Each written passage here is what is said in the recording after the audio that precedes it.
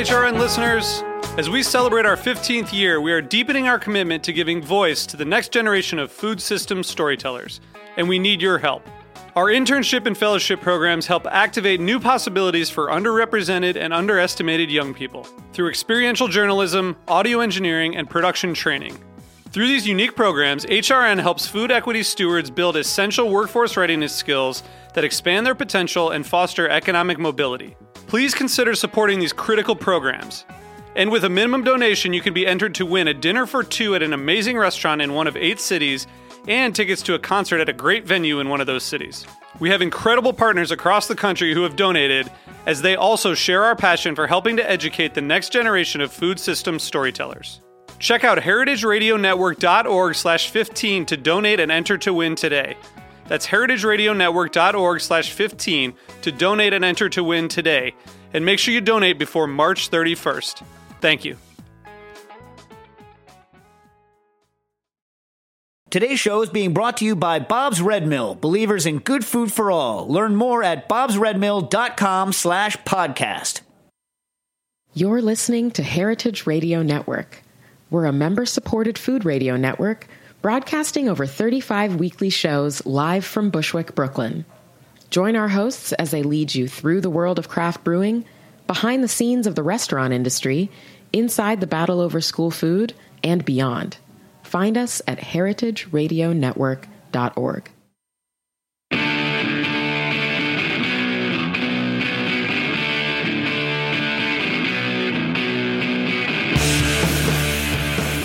All right. It is Monday. It's 12 o'clock, and this is What Doesn't Kill You. Food Industry Insights. My name is Katy Keiffer. I'm your host, and this is the Heritage Radio Network. A listener-supported non-commercial station. People, hit the donate button, okay? All right, let's start off with Joys and Sorrows. We have a really cool show today. Many of you may remember about a year, or no, I've been following the story for almost 2 years. Bill Stowe, the CEO of the Des Moines Water Works, will be joining me later today to talk about, one, the Iowa State Supreme Court case he just lost, 2, his pending federal case, and 3, the attempted coup d'etat of the state of Iowa to basically dissolve the Des Moines Water Works so that they don't have to listen to his sorry ass anymore. I guess that's the point. But anyway, he'll be up in just a few minutes. In the meantime, it's Joys and Sorrows. So here's, I collect these all week. So, and by the way, send in your own. If you want to go on my show page or you want to go on my Facebook page for What Doesn't Kill You, Food Industry Insights, please do. And, tell me what your joys and sorrows are. I'd love to include some from my listeners. So just a reminder that I have those outlets.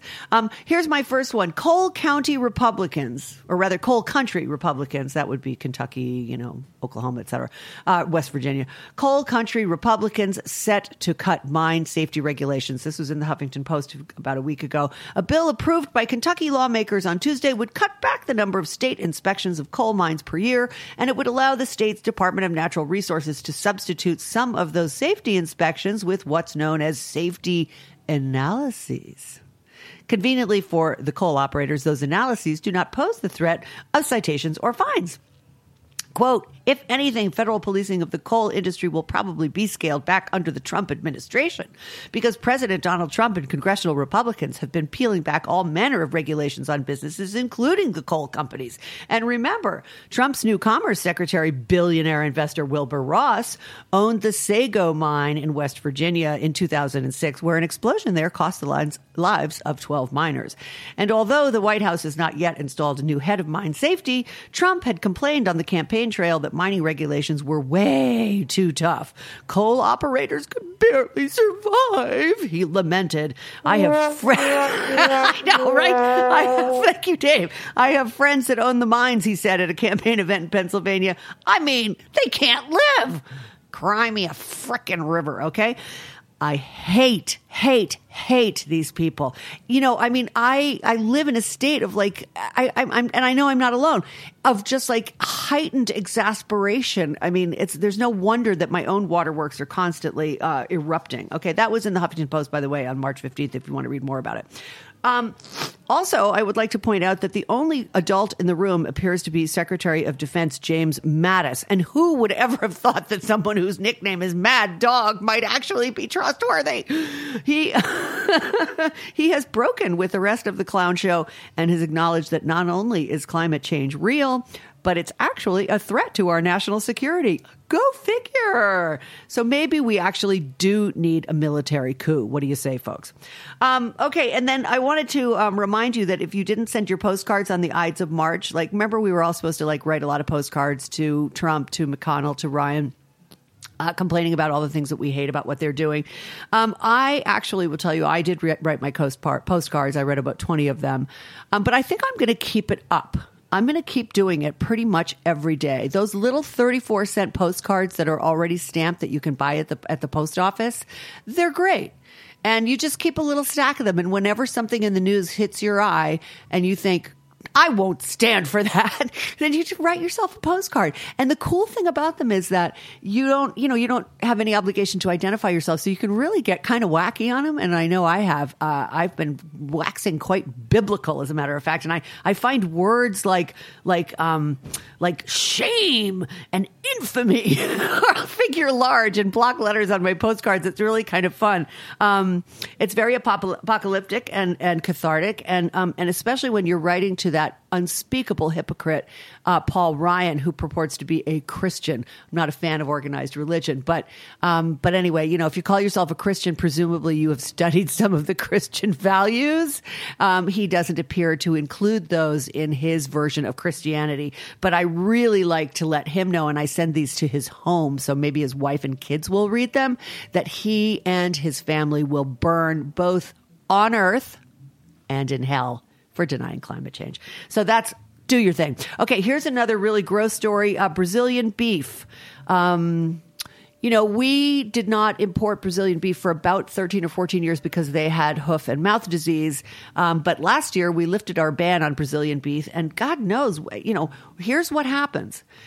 You lift the ban and by God, they start shipping you rotten meat. So remember when Cool was repealed, the country of origin labeling? I mean, most of us really liked that law. But it was repealed because our trading partners, Canada and Mexico, were going to sue us for some, I don't know, I think it was $13 billion in fines, something like that.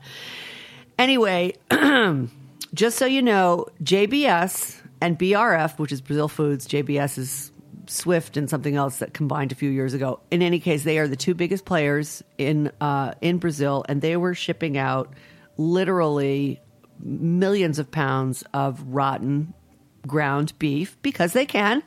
And they were bribing inspectors to just, look the other way when that was happening. So what they were doing was mixing up, in order to mask the smell of rotting meat, they would mix in some sorts of chemicals, or they would mix fresh product with rotting product. And of course, they were also adding weight by adulterating them with water and manioc flour.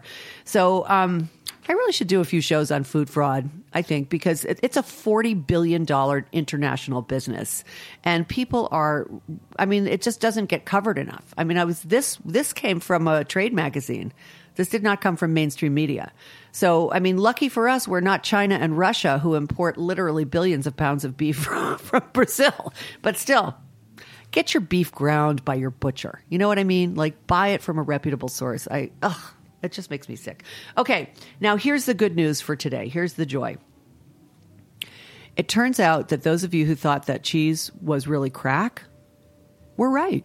The LA Times reported that the U.S. National Library of Medicine studied foods that generate addictive behavior in subjects, in about 500 people, and cheese came in very high on that list. Why? Because the protein casein contains casomorphins, and casomorphins make your dopamine receptors dance, and that makes cheese addictive. So I can't help myself. I am a cheese addict. I like to call myself a cheeseaholic. But worse. You could be addicted to worse things, I suppose, than cheese. But I am wearing I'm wearing a lot of it right now. And I'll probably have a heart attack because I do have high cholesterol. Anyway, that's it for Joys and Sorrows today. We're going to take a short commercial break, and we'll be right back with Bill Stowe from the Des Moines Water Works, and we'll learn about what's going on there in great detail, and I'm looking forward to it. So stay tuned.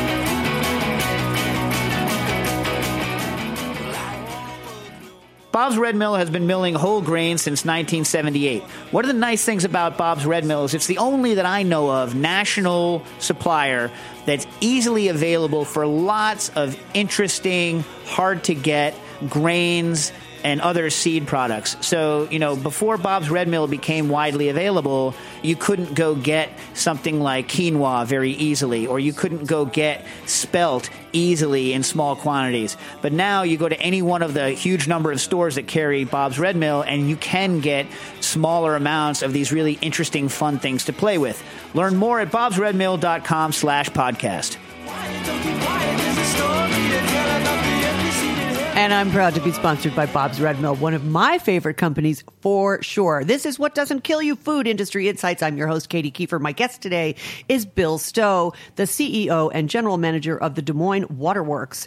It is a regional utility that protects public health and promotes economic development by delivering outstanding quality water affordably in reliable quantities, which is what you want a waterworks to do.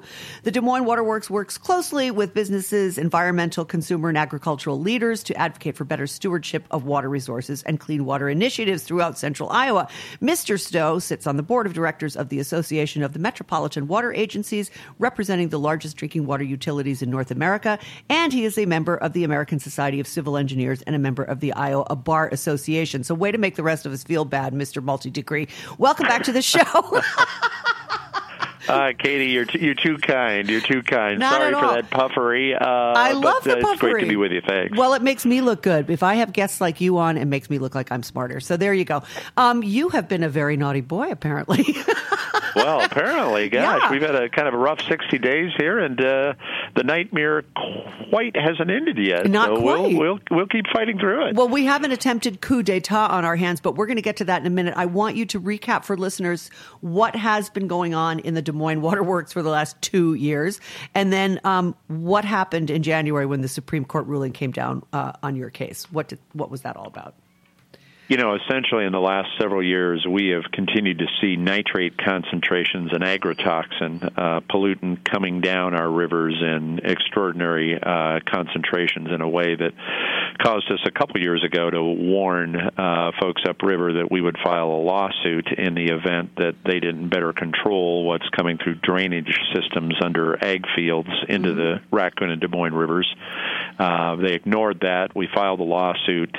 A portion of the lawsuit had both state and federal claims. The state Supreme Court dismissed out our state claims, and unfortunately the federal court, late Friday, also dismissed out our claims. No. And if that weren't enough, the Iowa legislature, with a new Republican majority in both houses of the Senate and the State House, as well as the governor, have taken an opportunity to, under state law, essentially disband the Des Moines Water Works, which is an independent entity under state law, and move our assets and our governance under the city government. So there you go. Holy smokes. No, I was not aware of the development on Friday. I actually should have checked in with your assistant, Lauren, about that, because I would have altered my questions late, but no big deal. But let's pick this apart, because your suit, I'm reading from the newspapers around in January around the Supreme Court ruling. Your suit requested damages from 3 upriver counties, but, and I'm going to quote here, paying damages would have been an enormous burden that I don't know we could have financially survived, said Colin McCullough, a drainage district attorney for Sac County, Des Moines. And that was in the Des Moines Register on the 28th of January. So what does he mean by that? Like, what does he say? We wouldn't have survived the damages. Who would pay them? Who would have been paying them? Would it have been individual farming entities? The producers would end up paying it, I think, is his point. And, from our vantage, sustainable agriculture necessarily involves being responsible for the costs of production. So that, to us, is a huge misfire. It certainly has its own kind of red meat attraction to folks who think that we're trying to break agriculture somehow. But one of the themes of our litigation and our continued discussion about public policy as it relates to ag subsidies in particular is that corn, soybean, and CAFO production creates externalities, costs that aren't borne by the producer are pushed downstream to us as consumers, and that really they should bear the cost of production. We heavily subsidize agriculture, as you know, as taxpayers in the United States. Lots of subsidies are going to production agriculture. We unfortunately are seeing the downside of that by paying additional costs to treat our water here, and it's creating a public health risk in our view. But that was a major theme of our litigation and our public policy concern, and the idea that the sky is falling and poor farmers just can't bear up to the cost of having to clean up water before they push it into the waters of the United States. Just seems to us to be a pretty absurd view. It's a little bit like U.S. Steel or Exxon or whomever is a point source air polluter saying, gosh, we can't afford to clean up the air before we push it out of our factories. So it's certainly a theme that they've tried to articulate, not one that we buy into. Absolutely not. And now tell me, so what is the local, like how in the wake of the federal court throwing your case out, and then the attempted coup of, dissolving the waterworks, how does the municipality, what is the mayor of Des Moines saying about this? What is the municipality saying? Because after all, it's your consumers that are being polluted, right? So what kind of support are you getting? The mayor here has been pretty ambiguous about what his position is. The city generally has been supportive of the coup d'etat, that is, of disbanding us. Yeah. And we think that's, for political pressure, but also as a utility, we have a number of assets, income assets, that the city would like to have to bolster their coffers. But at the end of the day, what we're hearing from our ratepayers, our residents, is very much in support of waterworks. We know that safe drinking water means separate rate structures and distance from the politics of municipal government.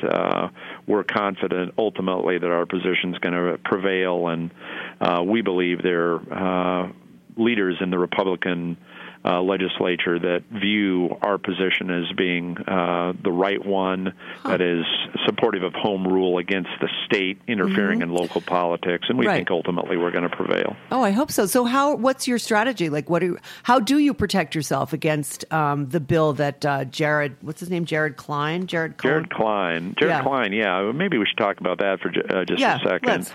I sit in the middle of the state in what for us is the urban, suburban area, about 500,000 folks here in the area. Representative Klein is a member of the Iowa Pork Producers, the Iowa Farm Bureau, and the Iowa Corn Growers Association. He's from those aren't interesting credentials to deal with a city governance issue, I don't know what are. He sits about 100 miles away from us. Right. And initially his excuse for doing this is that he wanted to provide an opportunity for greater regional discussions in this area of the state. Right, he was talking about the suburbs, been amended to get rid of all that, and it's just a hostile takeover, basically. But, very interesting get-even kind of philosophy going on there, at least in our view, and one that goes against the grain of good government, where independent water boards are pretty important to protect against political influences from electives. Yeah, absolutely. I mean, I'm still kind of just reeling from the idea that your suit was dismissed from federal court, just like. Boom. Well, so am I, Katie. Why did that happen? First of all, your date wasn't. The positive side of all that is this. The governor of this state and the Iowa Secretary of Agriculture, as well as a number of leaders in the political system, have said that our lawsuit was a distraction and taking resources away from voluntary conservation practices and from cleaning up the environment. Well, with victory lies the responsibility, and to some degree now it's fully in their lap. They need to deliver on the promises that they've made for 4 years through the nutrient reduction strategy that essentially says voluntary conservation practices from agri-producers will lead to environmental protection and improvement in the environment. Well, now you can rest assured we'll be watching that very put closely. Your money where your mouth is, folks. Because why is it suddenly affordable when, you know what I mean? Like, why is it now affordable if it's... great question. Great question. It's really just a matter of, I guess, the pace of which you're going to protect the environment, maybe. Yeah. Maybe they'll do it the next 100 years. We'll see. Well, that brings me to another question, actually, Let me see where that is. Oh, yes. I was struck by, when I was reading the newspaper coverage, by the following statement, quote, Waterworks hoped to reverse nearly a century of legal precedent that's given the district's immunity from being sued for damages. That would be the county's upriver. Right. The utility argues the protection relieves the drainage districts of responsibility to limit farm runoff into streams and rivers. So, in other words, it has not been those regulations or whatever whatever you call those instruments that prevent farms from polluting. That hasn't been changed in 100 years, despite the fundamental changes in farming techniques. And you've got a absolutely dead center. Amazing. This is a state that's very dominated by agricultural politics. 100 years plus ago, public improvement processes, projects upstream had public money put into drainage systems of farm fields that are now leading to more water and worse quality water coming into the streams and rivers. That's been around for a long time, and it was premised on the idea that you just moved water away from farm fields because we're in an area of the country that has more water rather than less water most of the time, even with climate change. So getting water away from fields was the state's priority. Any kind of downstream impacts in terms of flooding or in terms of public health from poor water quality weren't contemplated by the legislature 100-plus years ago. So we certainly have tried to move the needle on that because the science has certainly caught up with the failings of those premises. But unfortunately, to date, our legal system and our public policy hasn't caught up to a realization that letting industrial ag do whatever they want with no consequences downstream is a failed policy that will just lead to catastrophe. It's already I mean, your ratepayers, I'm sure, have seen a great increase in their rates for getting clean water. You yourself have talked multiple times about the fact that you don't even have infrastructure that is capable of delivering without some difficulty, the delivering the clean water that you need. I mean, in other words, your infrastructure is old and it's not built to strain out as much of the phosphorus and fertilizer and CAFO runoff and everything else. It's just not built to do that, and that you would need a massive injection of cash just to make the water safe in Des Moines. And I remember from my visit there a couple of years ago that literally the water stank so badly in the city and coming out of the taps. I was just stunned by that. And then when I mentioned it to my hotel, whatever it was, and they said, nobody drinks the water out of the tap here. Like, I mean, it was just, I couldn't believe it because in New York, we totally pride ourselves on our wonderful quality drinking water, and, to me, to not consider that an absolute fundamental right is sort of extraordinary. But there was one more thing I wanted to bring up about you, and then I'd like to talk sort of about a bigger picture in terms of infrastructure and water for other municipalities. Here was another quote from that Des Moines Register article. It was, quote, "It renews hope that the federal district judge will dismiss the case," which he has, "and Des Moines Water Works will abandon its expensive and divisive litigation," said Roland Schnell, president of the Iowa Soybean Association Board. It also renews our optimism that the utility will engage in a cooperative approach with rural Iowa to make real and long-lasting improvements. Now, isn't it true that before you brought this suit 2 years ago, that you made a serious attempt to engage in cooperative approach, and you were unable to persuade them? Katie. We've been involved in cooperative approaches for decades with upstream producers. The reality is that that cooperation became almost co-optation. It was greenwash, and nothing was coming out of it in terms of results. We continue to see horrible water quality in the streams, rivers, and lakes in the state. And at some point, we've just called the question on whether that kind of feel-good discussion is in the best interests of our customers.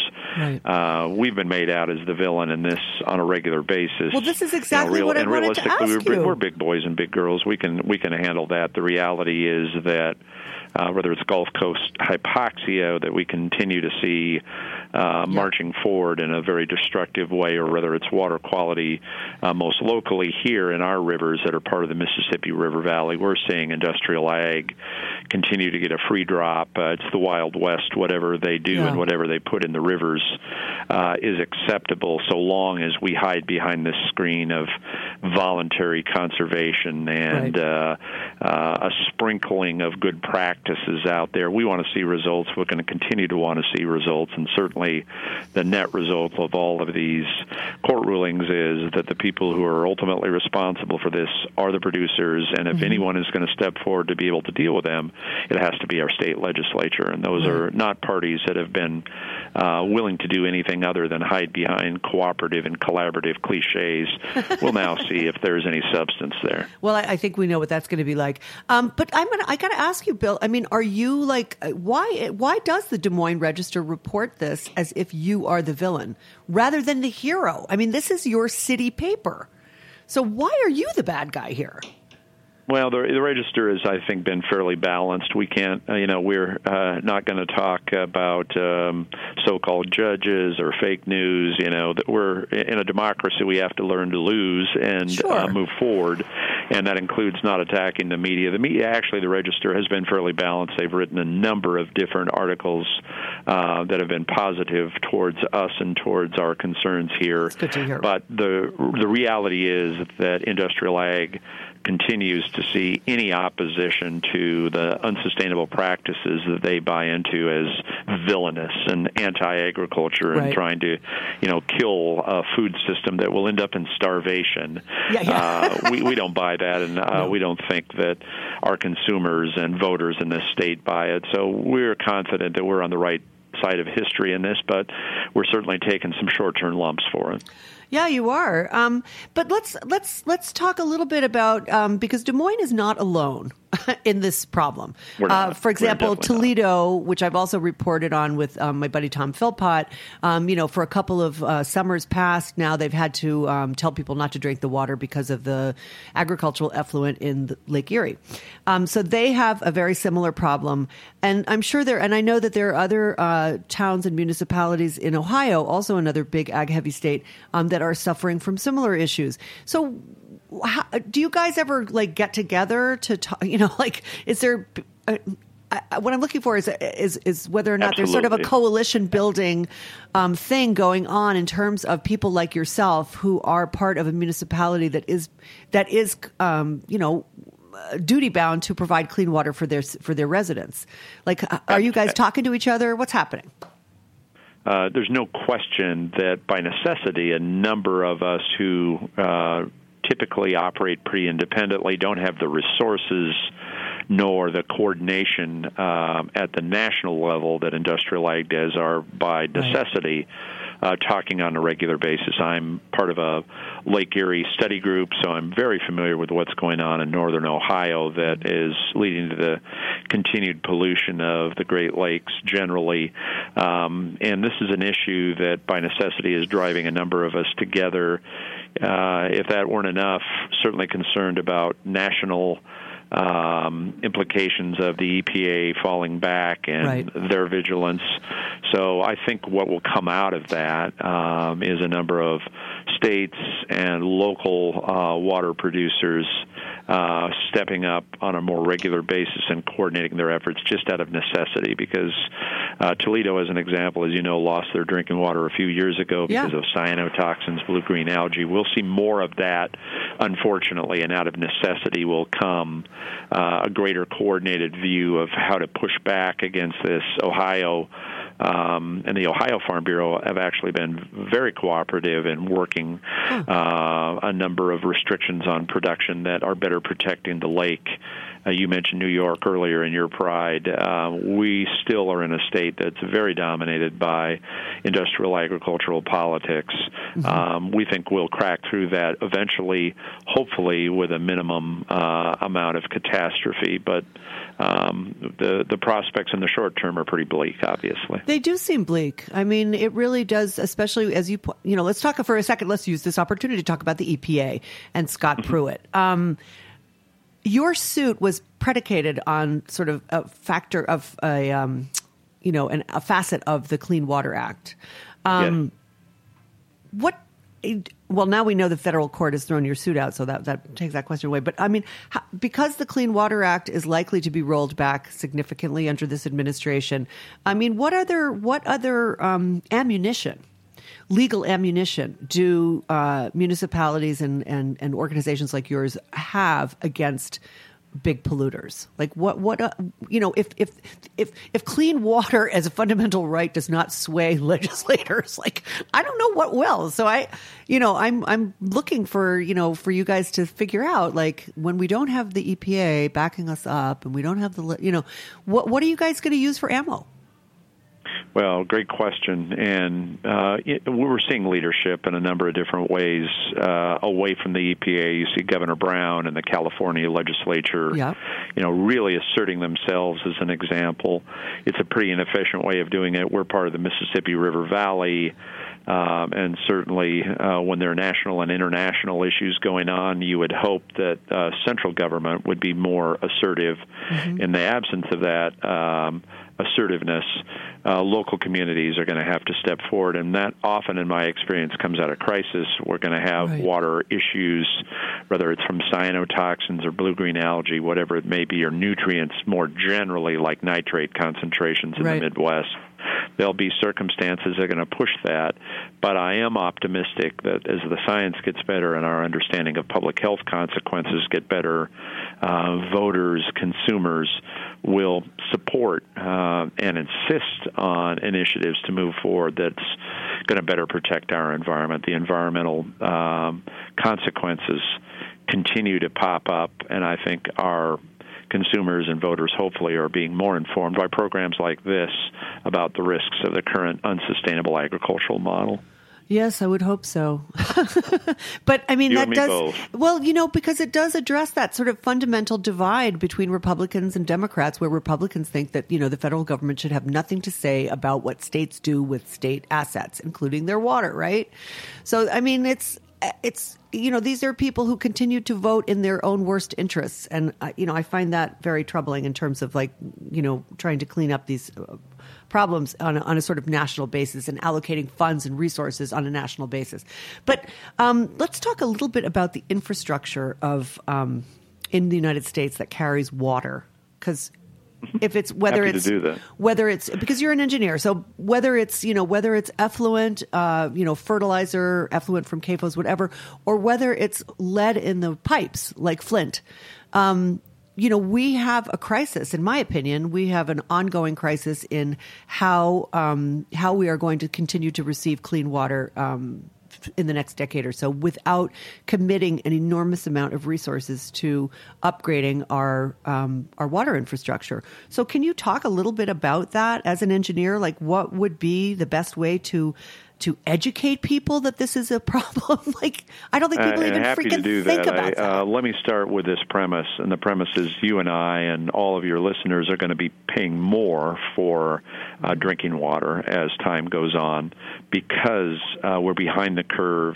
in the United States as to infrastructure, and even the current administration understands that and appears to have an emphasis on infrastructure improvement, but whether you're in New York or you're in Iowa or you're in Ohio or California, we have aging systems in surface transportation and underground systems like sewer and water and telecommunications, railroads, electrical systems, whatever it may be. We have shirked our responsibility as managers and as consumers to fund that. We're going to see that change, obviously, and that's going to be more costly for all of us as consumers. But I do believe that there is an increasing appreciation on behalf of consumers when you put a good case in front of them for rate increases of acceptance to that, because I think most of us understand that an interstate system or an electrical system or underground pipes require investment, and we have often taken a short-term approach that says, we're going to have small rate increases or no rate increases and defer maintenance. That deferred maintenance is kind of like, not changing the oil in your car. Right. You can decide not to do that for a while, but sooner or later it'll catch up to you in a far more expensive way. And I think we're going to see more of that catching up, if you will, in infrastructure across the United States. Well, I hope so. I hope you're right, because, my sense from the Trump administration, from what one has seen so far, when he talks about improving infrastructure, he's talking about awarding large contracts to his buddies in, the people who in the petrochemical industry. So that would be like, okay, roads, maybe roads, maybe train tracks. Oh, I don't, but maybe walls between us and Mexico. Yeah. That's infrastructure, yeah. right? Let's by all means, let's spend $23 billion on that in terms of supporting economic and social development. But it definitely has a different view of the world. I think local governments, again, and local authorities, whether they're sewer or water or telecommunications or electric utilities, as an example, will step forward out of necessity and out of good management and good planning. We can't talk about climate change, apparently, if we're federal employees with any rigor anymore. But as we get more data and more experience about flooding and droughts and cold and hot, it's going to require us to invest more in our infrastructure to protect all of us from things that we've been able to take advantage of, but without a lot of investment. But that curve is quickly coming to an end. Yeah, clearly. I mean, because as we've just reviewed, the infrastructure for water, carrying water to and from cities, or even to in and out of rural counties, is at best 75 years old. Right? At best, and probably far older. And probably far older. In most cities. Yeah, I mean, I know that in New York we have 3 main tunnels that bring water to us, and 2 of them basically are 100 years plus old. And there's going to come a moment of reckoning here in the state of New York if we want to continue to, enjoy the clean water that we do, where we're going to have to deal with that and pay for it. And I know that Cuomo is definitely kicking that can down the road. I've not heard one word about it, even though I hear that it's an issue. I don't hear that there's any bond proposal or anything that would raise the funds to get working on that. But I could be wrong, and I hope I am. Why do you think that things like water quality are so low on the consumer radar? You know what I mean? Like it's only when there's stories like yours or Flint or Toledo that people ever think about water, and yet water is so fundamental. And I just find it curious that there's no press around it, really. There's no, like the public awareness campaign that we need to help you guys do your job is totally lacking. And I want to kind of close with like a discussion about how we can raise that awareness, because not only will we be facing these water shortages as climate change escalates, but we also have these obvious infrastructure problems and and all of the other related issues that we've been discussing. So what can we do? Like, how can we create a public campaign? What would be your best case scenario for raising consumer awareness so that you can potentially influence states to legislate for more infrastructural repair or solicit more money from the federal government for that? I think there are a couple prongs to that. One of them is, I think, activism and environmental and community organizing groups. We're seeing, I think, a greater attention by the media, whether it's water shortages or flooding in California, I guess, in the last several months, at least on the flooding side, but certainly did a great job. And most of the media, I think, of talking about water crisis issues in California or water crisis issues internationally. I think we're seeing more from the media along those lines, and so I commend that and think that environmental groups need to continue to take those kinds of initiatives to push that information out and to recognize things like climate change are not very debatable in the real world, obviously, and it's important to go against the political grain sometimes to be able to make that happen. And then I think second to that is we as managers in this area need to do a better job of explaining the risks and need for rate increases in our business to be able to support infrastructure changes. Because in my business, again, we've taken some pride in trying to minimize risks by kicking them down the road, as you would say, kicking the can down the road. People have to recognize, as consumers need to recognize, that there are going to be greater costs that need to be borne, and rate increases will be out there because of that. But it's obligatory, I think, on us as professional managers in water, wastewater, whatever it may be, environmentally related issues, to talk about that in a way that people can understand and appreciate and And own. And advocate, exactly, yeah. and own. I mean, I think that we tend to live in a bubble of like, yeah, they'll turn on the tap, the water's clean, yummy. For those of us who are not water challenged, I should say. But then I was struck, as I said before, in Des Moines, where the woman just shrugged at me and she said, well, of course we don't drink the tap water. You know, like, duh. Yeah, like that's acceptable. Yeah. Yeah, unfortunately, like it's just business as usual. We've bought into some premises here that we're trying to turn around, and that is that industrial ag necessarily should lead to these kind of consequences. That's unacceptable. I find it just fascinating that the farming community, but of course we're not really talking about the farming community qua farming, like what we think of as farms, right? We're talking about large agribusinesses. Absolutely. So, when we talk about agriculture, you know, there are some extraordinarily responsible producers in the local foods movement, in the organic movement, in the CSA movement. Our concern are the people far away from that. That is the industrial ag producers. Right. As you know, if you've ever been in this part of the Midwest, we're talking about thousands of acres, not family farms. This is not Norman Rockwell or Grant Woods America that dominate the farming culture in this state. It's industrial ag with a few huge owners that are continue to engage in practices with environmental and public health adversity. And that's why when I brought up the fact that they said those fines would be crippling, you know, we're not talking about a mom and pop farm, a medium-sized farm, you know, a guy who has maybe, I don't know, 500 acres or 1,000 acres. No. We're talking about somebody, with hundreds of thousands of acres under cultivation who is making plenty of money. So, Absolutely. I mean, I think it's important to make those distinctions also. I mean, I feel like, it's key to make it clear that there are farmers and there is agribusiness.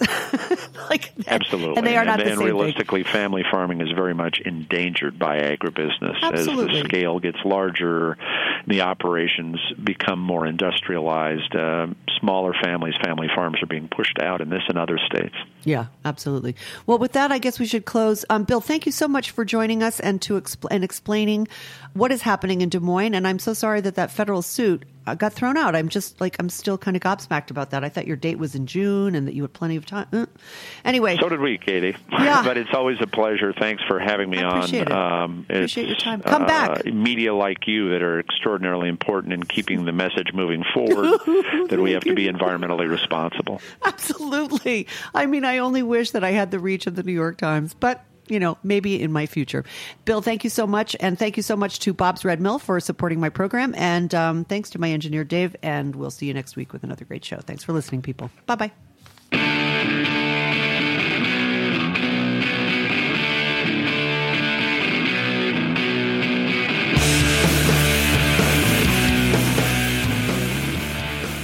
Thanks for listening to Heritage Radio Network, food radio supported by you. For our freshest content and to hear about exclusive events, subscribe to our newsletter. Enter your email at the bottom of our website, heritageradionetwork.org. Connect with us on Facebook, Instagram, and Twitter at heritage_radio. Heritage Radio Network is a nonprofit organization driving conversations to make the world a better, fairer, more delicious place. And we couldn't do it without support from listeners like you. Want to be a part of the food world's most innovative community? Rate the shows you like, tell your friends, and please join our community by becoming a member. Just click on the beating heart at the top right of our homepage. Thanks for listening.